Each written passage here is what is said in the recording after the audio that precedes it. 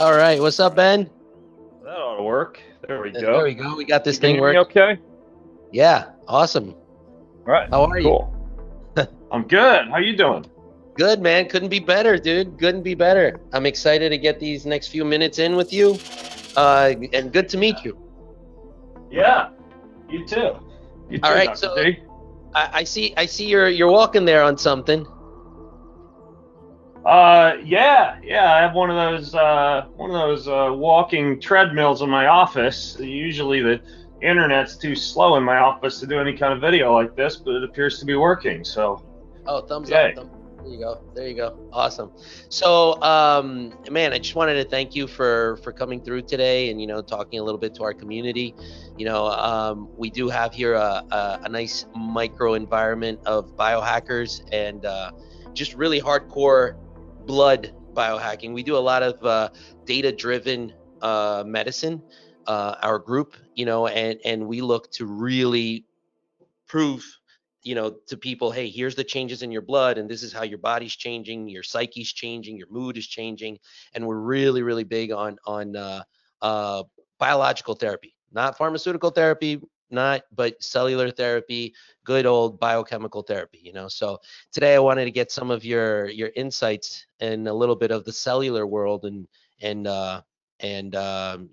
just get going with it. All right. Yeah. Awesome.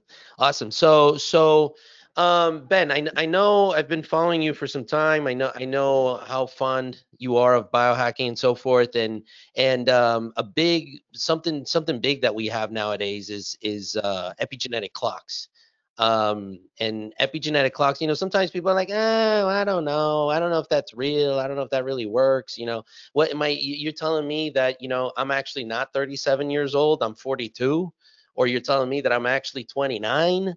So what's your thoughts on that? Because sometimes we get pushback on that, and I know we're both good friends with Ryan Smith, which I think has one of the best labs to do these things. But what's your thought on epigenetic clocks, the legitimacy of it, and the future?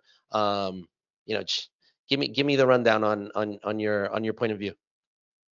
Yeah, I don't even get into much when it comes to some of these aging evaluations with the lab work that I do with some of my clients, primarily because, first of all, I place a lot of trust in, from a biomarker standpoint, two variables that I think are more important to track than aging clocks, namely glycemic variability and inflammation.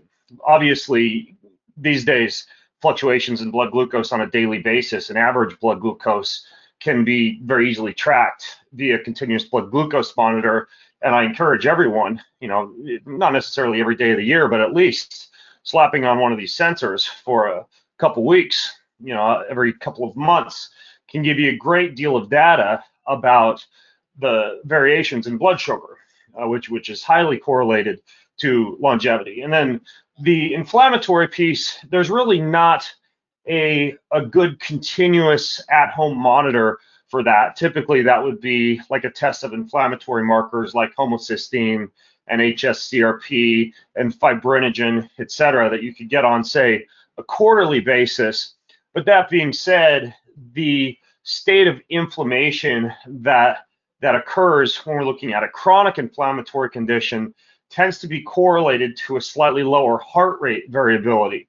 And so one could say that by tracking heart rate variability, using a ring or a watch or wearable, and tracking glycemic variability using a continuous blood glucose monitor is going to allow you to keep your finger on the pulse of two biomarkers that I think are more important than these aging clocks. Now, of course, the old school method of using what might be considered an aging clock is telomere evaluation.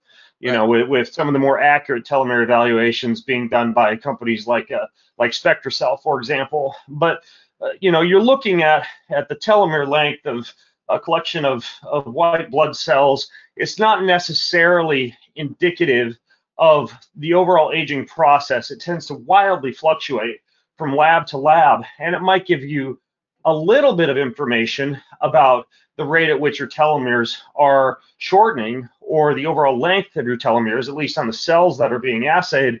But I really think that test, it's just not that accurate. I've seen a ton of different results come back from a bunch of different labs that, one will tell you you're 9 years old, one will tell you you're 50 years old biologically. And so, hence the advent of these newer aging clocks, which tend to be based on things such as the rate of methylation on the DNA as a predictive marker of longevity.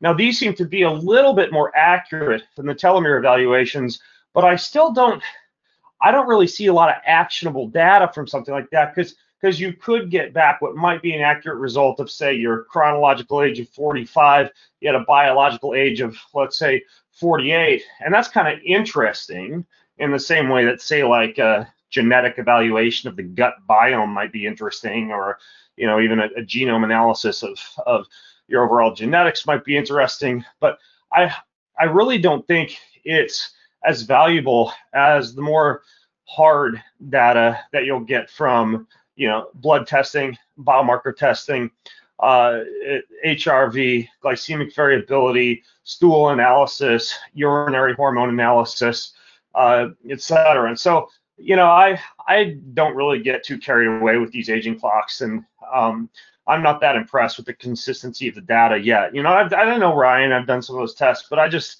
it's not something I put a lot of time and energy into, honestly. Awesome.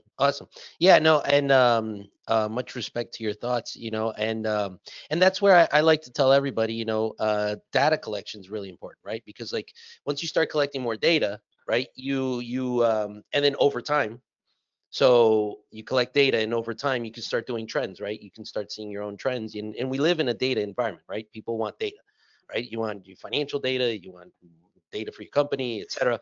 And especially if you have more biological data, the better it is, right? So, and I'm with you right there. HRV, I'm wearing a Whoop right now. It's funny you mentioned continuous glucose monitor. I never wore one because I practice jujitsu avidly. And I'm like, this thing's gonna fly off. So, but today I actually ordered one. I'm gonna figure out how I'm gonna do it. I'm gonna duct tape it to my arm or something. Yeah, yeah. The thing is that they now sell, like on Amazon. It's kind of this huge market for diabetics, of course, who wear continuous blood glucose monitors, waterproof and extremely strong adhesive bands, very similar to like kinesio tape that you apply over the actual sensor. I think for athletes, one of the best places for the sensor is the back of the arm, like right about right there, rather than the abdominals, which tends to rub a little bit more, especially with something like rolling. And so what you do is you get a sensor, and then you can just, let's say you get a Dexcom G6 or a Freestyle Libre or whatever. Those are probably the two most common models, the Dexcom and the Freestyle. And then you just go to Amazon and type in like Freestyle Libre adhesive patch, right? And you can get a patch that you put over the sensor. And some people will even go as far as to use like that topical skin glue and actually apply that over it as well. And I used to do like Spartan races wearing these things, and it was bulletproof as far as staying on. So you just got to modify it a little bit. And I haven't seen it to be an issue. Awesome, man. I actually didn't know that. Just learned something, so I appreciate that. But yeah, let me just comment a little bit on what you were saying. Yeah, like big fan of fibrinogen and homocysteine, HSCRP. Looking at inflammation, and also I'm just going to tie in a little bit of everything together. I don't know if you're familiar with this study called the TRIM trial. The thymic stands for thymic regeneration, immunorestoration, and insulin mitigation.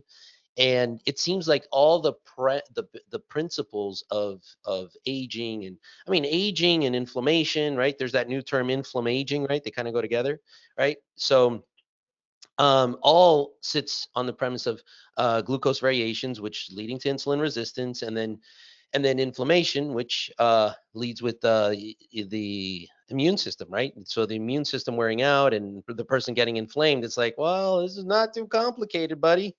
You're starting to get old and you're starting to get some wear and tear, So yeah, right there with you. And then the question is, okay, how to track this data? And I'm going to be honest, Ben, the regenerative medicine space, I mean, it moves so fast. So, where I kind of hide is like, okay, let me get as much data as I can. And this is personally what I like to do. you know, I on my own body, on my family, etc. I'm like, let me collect all this data, so I can actually start building trend lines and so forth, and keep track of what's going on, right? And to me, it's super important, man. It's me. It's, you know, it's forget money, forget Yeah. every. That's why without this, it's like there's nothing else, right? So I'm a data guy. I'm obsessed with collecting data, and and that's actually kind of how I started my company, because I wasn't feeling good, and I was like, you know what? I don't know where to turn, so I'm just going to collect as much data as I can. And I started, you know, connecting Yeah. dots, hung out with some smart people such as yourself. Started, hey, maybe it's this, maybe it's that, and you know, and today we got a comeback child, as I like to say, right? So, but now Yeah. let's go on inflammation a little bit. So, your thoughts on immunological testing. So, you know, we're living in an environment now too, because everybody's like, oh, you hear more about gluten toxicity and leaky gut and chemical, right? A lot of, for example, toxic halides, the fluorides, the chlorine, and the bromides displacing iodine, and then, you know, things like lead interfering with GABA, cadmium interfering with dopamine, throwing off neurotransmitter studies or neurotransmitter health. So, what are your thoughts on that too? That, you know, testing for that kind of stuff, you know, testing for really collecting the data on that. I mean, do you see any validity on that? Because you just mentioned inflammation is kind of a little Yeah. hard to study, you know. So, what are your Yeah. thoughts on Yeah. No, I'm pretty basic with inflammatory markers for measurement. Like I mentioned, things like CRP and homocysteine and fibrinogen. I would say the closest that I get to making recommendations for what might be considered immunological testing is I like a company called Cyrex, Cyrex. They do a pretty good job with testing for things like food allergy, the white blood cell reaction to like the raw and the cooked version of the protein. They typically double test everything. They do some mold and mycotoxin analyses, things like that as well. But I really don't do a whole lot with immunological testing. Obviously I'm not a doctor, so I'm really not practicing medicine in that respect, anyways. But no, I don't really get that advanced with the immunological stuff. Yeah, so just the my last webinar was with Dr. Mark Engelman, the medical director for Cyrix. So we get Oh, along okay. with just fine. Yeah, yeah, they know Yeah. us. Uh, I'd say we're probably one of their top clients, if not close to that. So we Wow. use him a lot, a lot. Yeah, yeah. So, and Dr. Mark Engelman, he's, oh my God, he's a genius. I call him, we call him up a lot. My staff calls him up a lot, you know, when we have questions. And I'm going to tell you, I mean, those tests, especially, you know, on the autoimmune side, et cetera, do so much. You know, they really give guidance, you know, because as the person starts to have, for example, they start reacting to gluten, right? Like me, for one, I can't deal with gluten. This week I stopped drinking coffee, right? I am making sure so hard that I'm not eating any wheat, any gluten, because I know what it's going to do to me. I'm going to crash, right? And actually, my energy's been really good. Um, I'm married to a Cuban, Yeah. man. Cubans drink Yeah, a lot that's of. interesting because the coffee can have some cross reactivity with gluten. There's several things that can cross react with gluten, but I think also what's interesting with it, tests like Cyrex, let's say food allergy panel, a lot of people will get that and they'll flag positive for certain food groups and kind of like get all defeatist and think that that means that they have a some type of immune reaction that they're stuck with for life. It's very similar to like a genetic analysis where someone might find out they're, say, a fast caffeine metabolizer. And yeah, unless you get like a CRISPR gene editing or something like that, yeah, those are your genes, and that is what you're stuck with if you want to think of it that way. But with something like a an immunological test, as you know, Dr. D, you can you can see significant changes. Let's say with protocols for restoring the proper lining of the gut. Things like Yep. colostrum and bone broth and glutamine and marshmallow root and licorice root. And a lot of these things are very nourishing to the gut. And you can retest after 8 to 12 weeks and find that you have a markedly lower immune reaction. So I think it's important for people to know that you aren't necessarily stuck with the values that you get from a test like that. Even though it is a good test, it doesn't result in a laundry list of false positives. It should simply be used as a way to empower one to go about healing their gut and then return back and test. And usually a lot of times you'll see things that were flagging high no longer flagging high. All day, brother, all day. Yeah, no, no. We make sure to, and you're absolutely right on that, because we get these results with our clients and like, oh my God, I can never eat this. I'm like, no, no, no, no.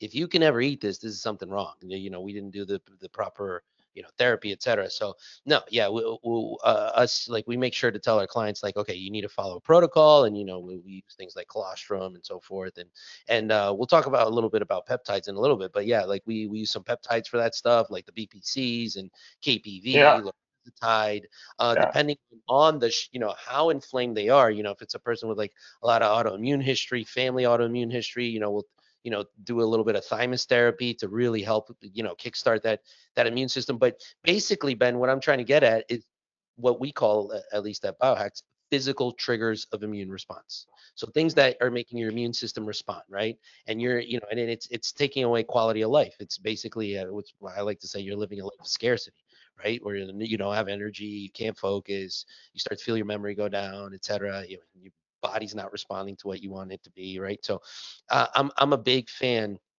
of looking for physical triggers of immune response, seeing what is triggering your immune system and calming it down, right?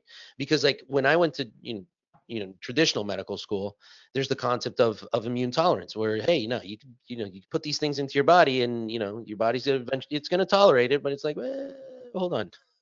A lot of this stuff, it's like it's like an overload to the immune system, and the immune system starts to really, like, kind of go rogue, shoot itself, right? And that's when you start to polyreact, and the caffeine one is a good one. That's something but I also uh have had issues with, a lot of issues with gluten, so the concept of polyreactivity, that's huge, right? And ultimately, if it doesn't stop, you start attacking yourself, right? You have an autoimmune, right? yeah.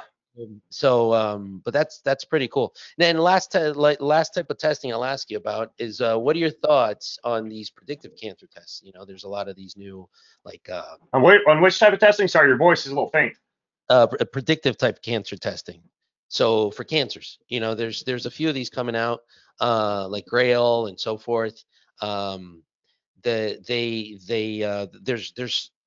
like the Grail panel, like there's about 45 different cancers that you couldn't screen for before, and these guys have, the sensitivity and specificity on them is actually, it's pretty good. Wow. What are your thoughts on that?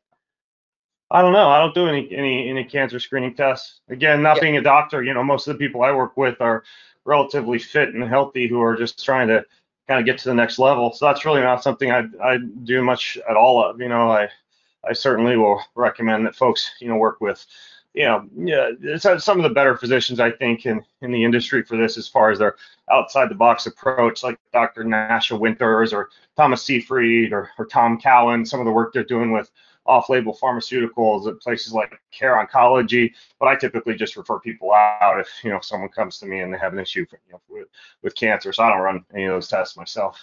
No, no, I wasn't asking from a standpoint of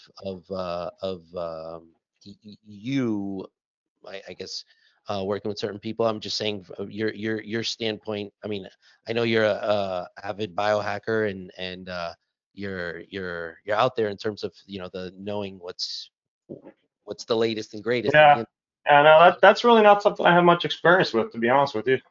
Oh, cool, cool. Yeah, we've been working with that, and it's been interesting, to say the least. And again, just trying to live in the big data space, and collecting the most amount of information that we can, right? Um, Well, what with that Braille test? What exactly are they looking at? so for each of the markers, right? So there's tests there that we've never been able to screen for. So for example, like a PSA, right? Well, PSA is not a very good tumor marker, right? So they've been able to come up with some tumor markers for certain cancers that we have never had screening before. Some of them, they have lower sensitivity and specificity, but what they're looking for is for precursor cells, and not so much for cancer process, like angiogenesis, etc., where the cancer would most cancers start by forming more blood vessels, etc., but they're actually looking for specific cells. So let's say ovarian cells, or testicular cells, or pancreatic cells, what have you, that already have gone into different phases of the cancer phase, right? G0, G1, etc., in the mitotic processes of the cell. So they're actually looking at the cell, from what I understand. So it's Oh, it's wow. something us too. It's something new to us too, and the predictive value that they have is pretty high. So, Yeah. and when somebody comes positive, they urge the practitioners to say, hey, like, let's get on with it and take this client, this patient serious, and to help them get rid of this, this situation. So Yeah. I'm liking it so far. So, um, all right, so maybe let's get into some get out of the testing space, and maybe let's talk a little bit about some therapies. So some of your, and like I said, like I'm asking from a general perspective. um I to tell you the truth, I didn't even know you worked with people specifically. So I'm asking from a general perspective of like the industry, right? My questions are coming from, industry, as it's such a fast growing industry, right? Even I have a hard time to keep up. Actually, I just came back from the peptide conference, Dr. Seed's Oh peptide, yeah. do this webinar, and I'm going back. So, always trying to keep up. So, Yeah. what are your thoughts on bioidentical hormones? Is it necessary? Is it not necessary? Um, what are your thoughts on that? At what age would you start them, or what symptomology? Or again, not you, but just in general, what do you think on bioidentical hormone therapy? Yeah. You know, the, the thing that I see a lot of times is it's used as kind of like a fast track band-aid to poor lifestyle and training and dietary practices. I mean, if you look at something like testosterone, right, you got a lot of low-hanging fruit before you even really need to get into, an androgel or an injection or a pellet or something like that. And yeah, and you'll get a lot of people, especially men over the age of 35, or beginning to experience andropause, but haven't optimized for the variables, namely creatine, vitamin D, boron, zinc, magnesium, and DHEA. Those would probably be the biggest that I see over and over again as suboptimal, and yet people just like skip over all that, don't optimize those variables, which are obviously a lot easier to tackle, and instead go straight to hormone replacement. Same thing could be said for training. We know there's a large density of androgen receptors in the lower body musculature, and yet you'll see a lot of guys, going to the gym, bench pressing, or women spending a lot of time with low level physical activity on a treadmill, the elliptical. I'm obviously painting with a broad brush here, but this is just what I tend to see. And and not a lot of people are considering things like everything from not only deadlifts and squats to more biohacking modalities like single set to failure training using something like an ARX machine, or electrical muscle stimulation using something like a Catalyst or a Newbie to really trigger those androgen receptors. And they're doing a lot more either lighter weight or upper body or chronic cardio. From a dietary standpoint, I don't know a lot of people who are consuming large amounts of organ meats with high levels of fat soluble vitamins, and relatively lower levels of methionine compared to muscle meat, like liver and heart, and kidney and marrow and bone broth rich in glycine, and a lot of these things, even a lot of there's obviously, as having been to Dr. Seed's conference, there's this new field of bioregulatory peptides which can target certain organs with a great deal of specificity. But I mean, even going old school and eating organ glandulars, the testicles, I have a whole pantry full of testicle, capsules, and spleen and pancreas and lung and brain and gallbladder, just based off this idea. And then they actually have done some interesting amino acid tracer studies finding that those compounds can wind up in the target organ. And so, I think that the other thing from a nutritional standpoint is, of course, we still battle a little bit of fat phobia as well, and the folks who are doing more of like a Westonate price type of approach with large amounts of, ghee and butter and ferments and cod liver oil and more of the saturated portions of muscle meat from the animal, et cetera. They tend to have a lot better hormone profiles. So what I'm getting at here is there are so many things that can be optimized from an exercise and nutrition standpoint. And then, of course, the lifestyle component, you certainly see some people, let's say a man with still pretty active, LH, and the Leydig cells in the testes are doing what they're supposed to do, but due to poor lifestyle practices, poor sleep, high cortisol, fast-paced lifestyle, not enough meditation, not enough slowing down, not enough of a mindfulness practice, nature doesn't want to bring a baby into a stressed out or famished world, and so you see an upregulation of sex hormone binding globulin, and usually that's a reaction to high levels of cortisol, which can of course take the fact that total testosterone is being regulated just fine by the testes, but free testosterone is low because it's bound, and so that's another issue. So ultimately, I think that if you had taken care of all those things, let's say you're older, a lot of times you'll see this in a male who's 35, 40 plus, and you do want to use hormone replacement. Typically, I think another error that's often made is a large bolus of delivery, like an injection once or twice a week. That doesn't really match, in my opinion, the natural diurnal variation in testosterone that occurs on a daily basis, right? I think it's better to pulse with smaller amounts, for example, like a scrotal cream applied in the morning and then in the evening on a daily basis versus an injection. Pellets can do a decent job kind of controlling that delivery as well in a little bit more of a natural fashion.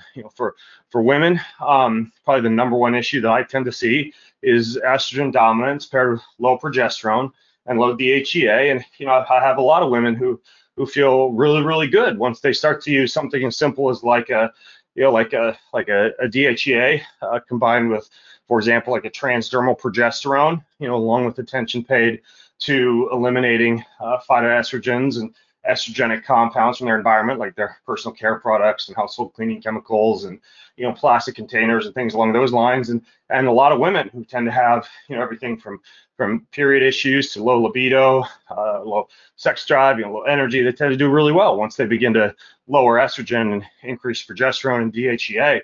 But again, same thing for women. There's a lot of lifestyle factors at play as well, when it comes to the sleep, to the stress, to the high intake of fat soluble vitamins, et cetera. So I think that there's a lot of low-hanging fruit to tackle before you go hardcore into hormone replacement therapy. Right. And one point here actually that I ended up skipping, I just looked back because when you started talking about zinc and so forth, the question before I had before was actually your thoughts on micronutrient therapy. So because we don't do anything, like I said, we collect data, right? You just mentioned women with a lot of their personal hygiene products and soaps and et cetera, et cetera. So we do chemical testing and so forth because lots of times it's right there. It's in the chemical test and you see it. This person's having issues with tetrachloroethylene or whatever, be it heavy metals, whatever it is. And and then it's producing a lot of those xenoestrogens and so forth. So yeah, that's something definitely aligned with you right there, brother. But on the micronutrient side too, because again, I have an MD, but I'm a doctorpreneur, if you will. I have the other clinicians that we are practicing and so forth. But as I build a model of what we're doing. I always say, this is not a hormone replacement place. This is not peptide. This is a place to balance the body, right? To remove toxicity, number one, replace what's missing, so your body produces its own hormone. So your body becomes optimal again. That's why I like to say, go back to the grand design, kind of how you were designed by your maker, to operate, and that's why there's nature, and that's where we should be getting our things, right? Unfortunately, yeah, I mean, especially if you're living, I'm in downtown Miami, in the middle of the cement jungle, right? I mean, it's a little harder to do certain things. I can see you're probably not in the middle of downtown somewhere right there, right now, but um, and lots of times, Ben, I'm going to tell you, I wonder, I'm like, will I move my family into the middle of nowhere one day and just grow my own stuff? And because right there with you. I think the answer is not taking a bunch of uh, of things that we don't want to, and then you even get into medications. But the answer is to go as natural as possible. Yeah. Unfortunately, lots of times the body's not. I mean, you can't get it through your foods, et cetera, but biochemical therapy to me is massively important. I'm reading now for the second time a book called Nutrient Power. It's by William Walsh. It talks about pretty much psychiatry and Uh-huh. biochemical therapy for psychiatry, which instead of, and it also, talks about how that's probably going to be the future of medicine. And I totally agree. I totally agree. There's a law, there's Pfeiffer's law, that for every chemical that's able to produce a impact on the psyche, there's also a natural occurring element that can do the same. So, and I really believe in that, and that's where one of the biggest things you mentioned, SpectraCell, a few moments ago, we use them, we've used them for a long time. I really like their testing. To me, micronutrient therapy is the first thing, because if you can suffice your biochemical pathways, right, with I never got into the organ meats and the, into that stuff. I've never I'm a pretty I love my steak, but I haven't gotten that hardcore yet. But with the Ah, you're missing some, out.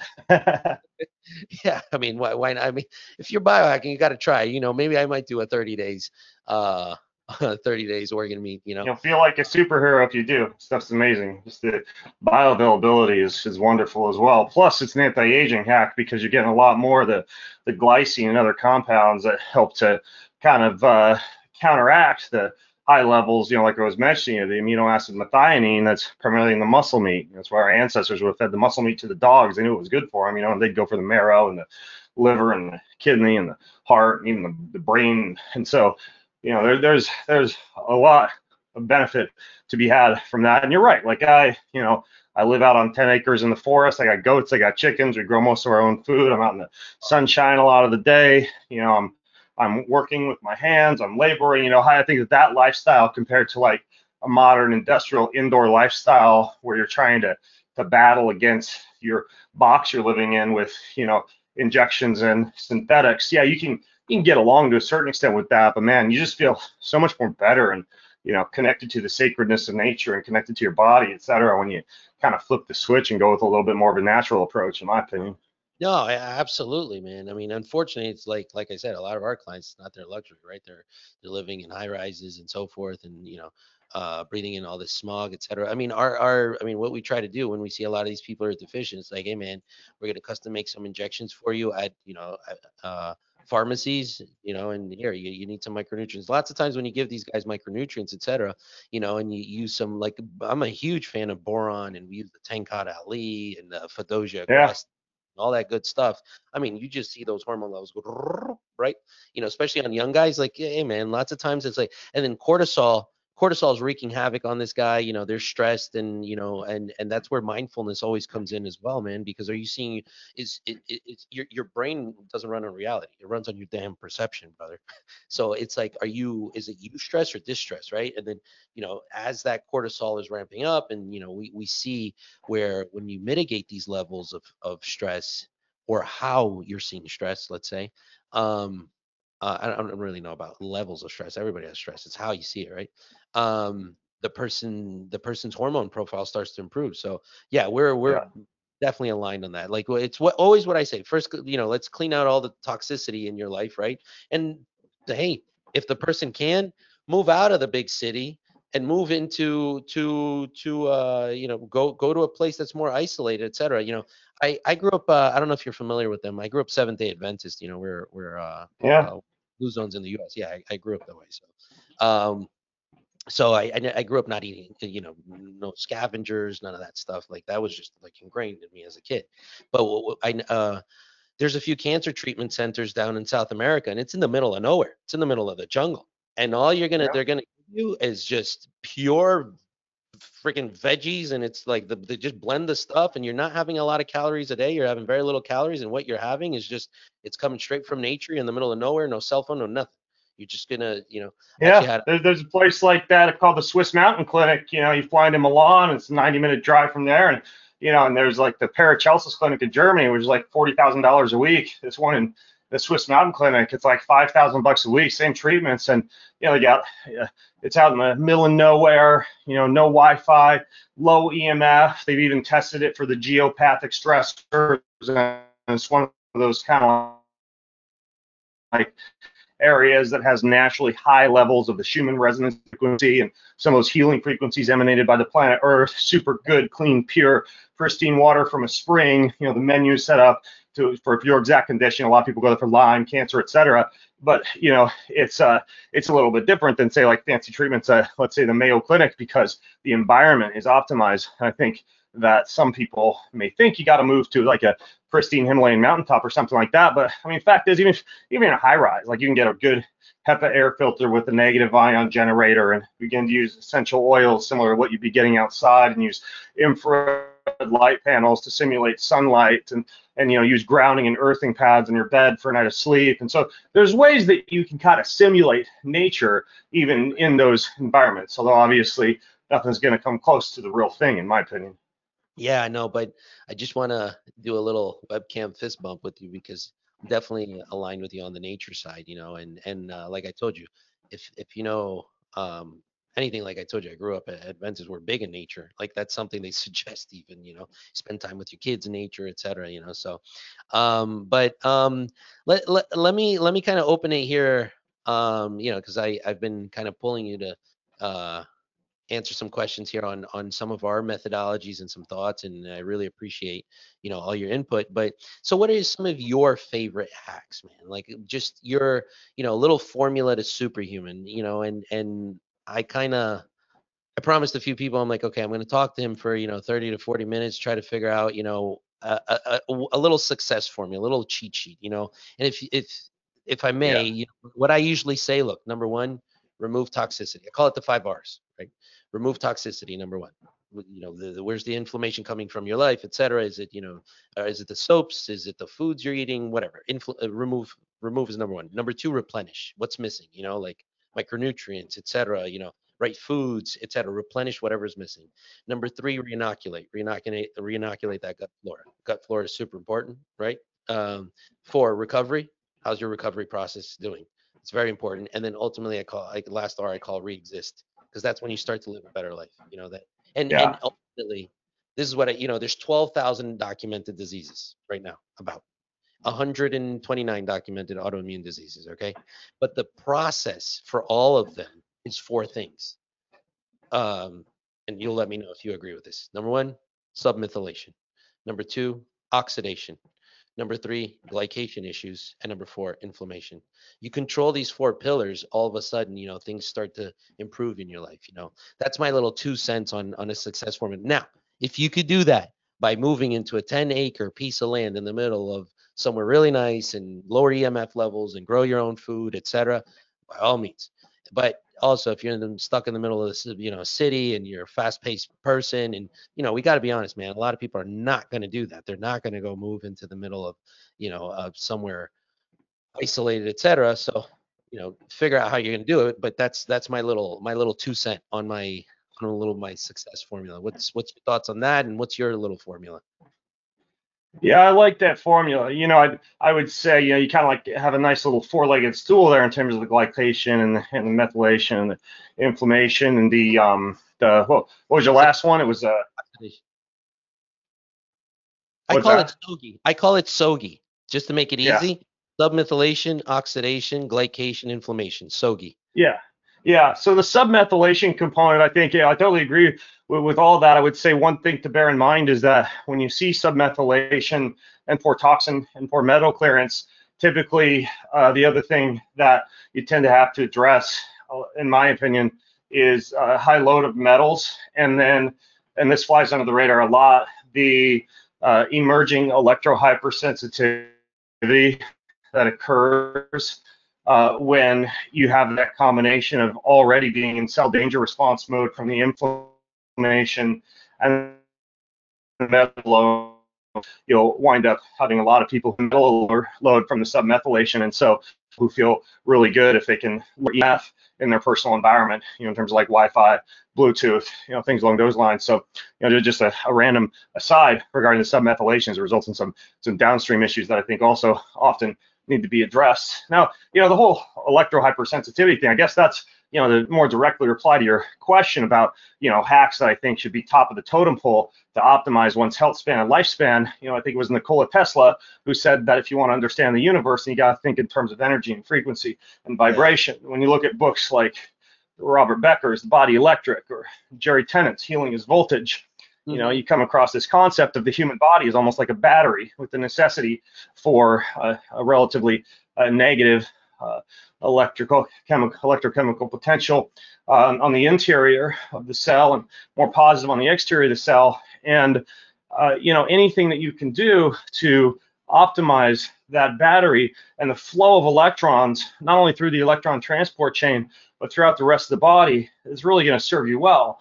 And obviously you've got Men's Health and Women's Health magazine and the popular fitness and health world lauding the benefits of physical activity and eating healthy, but ignoring the fact that there's a lot of other things that must be done in order to optimize physiology, especially when you look at things from a battery or an electrical standpoint.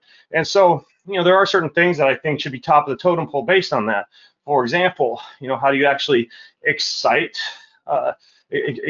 minerals and electrons in the human body? How do you actually, do things like structure the blood in the same way that water would be structured as it travels up through the vasculature of a plant, even without the beating of the heart, against gravity? Well, a lot of that is based on photonic light charging and exposure to high amounts, particularly of infrared light. And so one really, really big component, I think, of a fully healthy lifestyle is not only adequate sun exposure in a wise and discerning way so that you're not burning yourself with excess UVA and UVB radiation, for example, between about 11 a.m. and 3 p.m. are some of the more difficult times to be out there. But, right when you wake up, large amount of sun exposure to establish a normal and healthy circadian rhythm, and then throughout the day, repeated bouts of exposure to photons of light to excite the electrons in your body, combined with the use of things like infrared saunas, infrared light panels, infrared headset devices for the brain, which have been shown to delay onset of things like dementia, Alzheimer's, and basically becoming a little bit of like a light hound, a light seeker, a light eater, and really understanding that if you're indoors, even under like bright LED fluorescent light, that in no way mimics the natural light that you're getting from the sun and from infrared light sources. So, gosh, there's a panel right beside me here that I stand in front of while I'm working that shines infrared light on my body. There's an infrared sauna in the room next door, sunlight outside. And then, there's even this concept of doing things that help your body to absorb those photons of light even better, such as the use of things like methylene blue or dark greens like chlorella and spirulina, which help those photons to interact with the cells in a format that allows for even greater ATP production.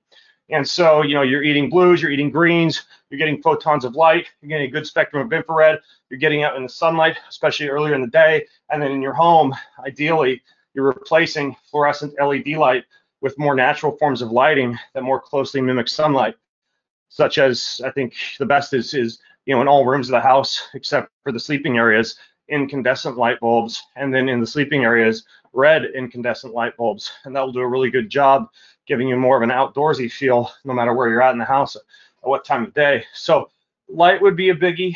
A second would be interaction with the Earth's frequencies, which I briefly mentioned earlier, because these also help to charge the body. When lightning strikes the planet, it just basically causes this surge of negative ions to be injected into the surface of the Earth that we live on. And so if you go outside and you walk outside barefoot along the beach, especially in like salt water, it's amazing for grounding and earthing, laying on your back in your backyard.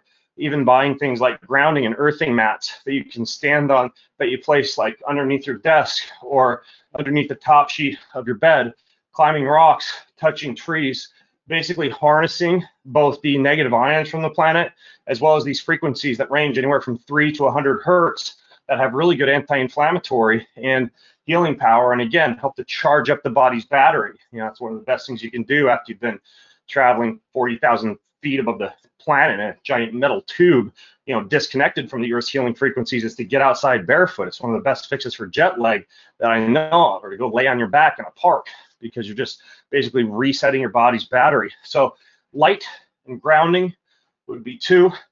The charges, the electrolytes, have to be carried through your body somehow. And the nature of the water that you drink can help to form a little bit of what is called an exclusion zone, where you've got a higher positive charge, or I'm sorry, high negative charge on on the liquid, and a higher positive charge on the vasculature that the liquid travels through. And so a lot of people will use a website like, findaspring.com to find water that's actually structured in that way. And if you don't, you can get a whole house water filtration system, or pour through water filters or countertop water filters that are not just like reverse osmosis or carbon block, which are great, but then after the water passes through the carbon block filtration or through the reverse osmosis filtration, it passes through a structured water filter. And structured water, basically, it introduces like a vortices and a series of minerals that the water passes through to allow it to be much more close to like an underground spring that our ancestors might have tapped into for water without it sitting in pipes and in the municipal water supply, collecting fluoride and chlorine and birth control pills and whatever else happens to be in there. So drinking clear, filtered, pure, structured water, and then mineralizing that water with really, really good sources of minerals. Obviously, there's tons of companies out there that sell trace liquid minerals. There's tons of different very high quality salt companies out there, but salting water, adding electrolytes to water, salting food, and basically consuming a lot of these charged particles that allow your body's battery to stay charged is also very important. So I pay a lot of attention to your water intake, especially your structured water intake, as well as your mineral intake, in addition to the light and the earthing. And then I think probably another two that are biggies in my own life that I think also help with not just blood flow, but electron flow. And again, this idea of the body as a battery. One would be regular bouts of hyperthermia, just because of the heat shock proteins, the cellular resilience, the decrease in blood pressure, the increase in cardiovascular efficiency, the increase in blood glucose control, and the host of other positive benefits derived from a regular, robust weekly sauna practice. Or if you don't have access to a sauna, just basically getting a really good sweat on. It might be exercising in the heat of the afternoon or wearing an extra layer of clothing to the gym. There's a lot of ways to hack this. I think the best way to do it is via like a full spectrum infrared sauna, because you're getting both the heat and the light photons I was talking about earlier. But 3 to 5 times a week, from 20 to 45 minutes of hyperthermia, I think is fantastic. And then, of course, no surprises here, you'd ideally want to pair that with some form of cold thermogenesis, which again allows for increased cellular resilience. It's one of the best ways to control that glycemic variability that I was talking about earlier. Even as short as a 1-minute bout of cold can do a fantastic job stabilizing blood glucose for hours afterwards. But basically, something like a cold shower at the beginning and the end of the day. More difficult in Miami. I know the water doesn't get too cold there, but you, of course, have facilities that have things like cryotherapy chambers. There are companies now that make like cold tubs and cold tanks and cold soaks that you can basically just install in your house. Some people go old school and pick up a couple bags of ice a few days a week on their way home from the gas station and dump it into their bathtub. But basically, one rule I live by is at least once a day, I try to breathe hard. At least once a day, I try to break a really good sweat. At least once a day, I try to get into like a teeth chattering, shivering type of cold environment. And again, it doesn't have to be long, even just 2 to 5 minutes of cold a couple of times a day, or even just once a day can be really beneficial. So let's say you're moving and you're eating healthy. Why at least start with like light, earthy and grounding, water, quality water, minerals, heat, and cold. And that's a pretty good start.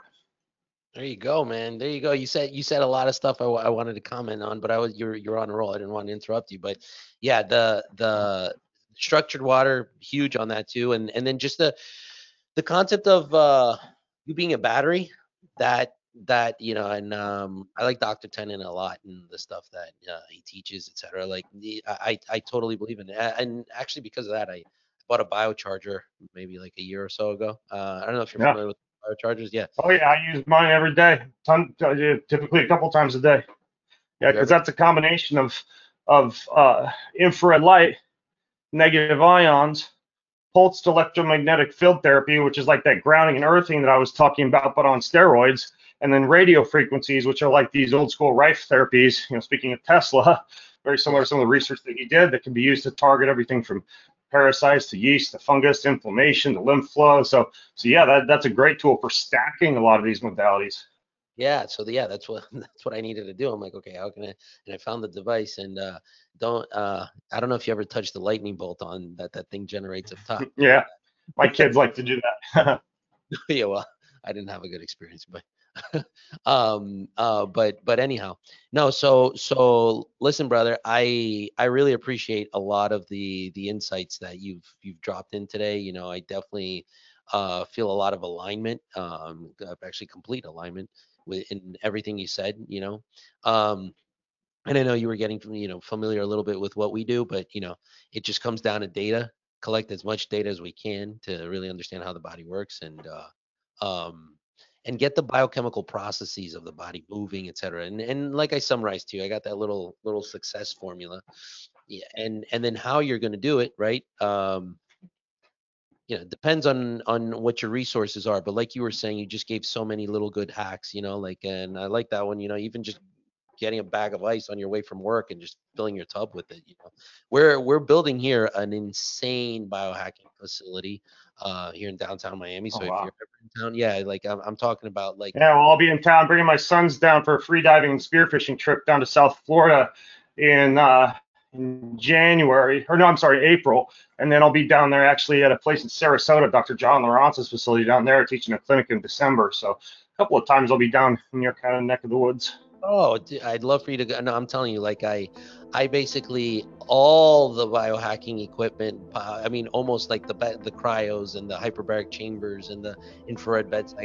We'll have it here at our facility. It's almost done. It'll be done in 2 months. So, I Cool. insist stop by, man. You're gonna like it. For city people, I think you'll be pretty impressed at what what we'll have put together. I mean, everything's gonna be Bouncer Pro. I mean, we really we're putting everything in one room, and just seeing how many superhumans we can create. I love it. All right, man. So listen, wanted to thank you for your time. This was the first time I also got to spend some time with you. Really cool dude. Definitely vibed with you, man, and look forward to running into you again. And we got to get this word out more, brother, because unfortunately the world's not, mainstream media, et cetera, is not taking the world into a good place of health, man. Yeah. So we got a lot of work to do, and roll up our sleeves and keep preaching the good message, man. And thank you for your time today, man. Really grateful All for your right. time. Love what you're doing, Dr. D. Keep up the great work, man. All right, man. God bless, All man. right. Talk. Later. God bless you too. All right, bye.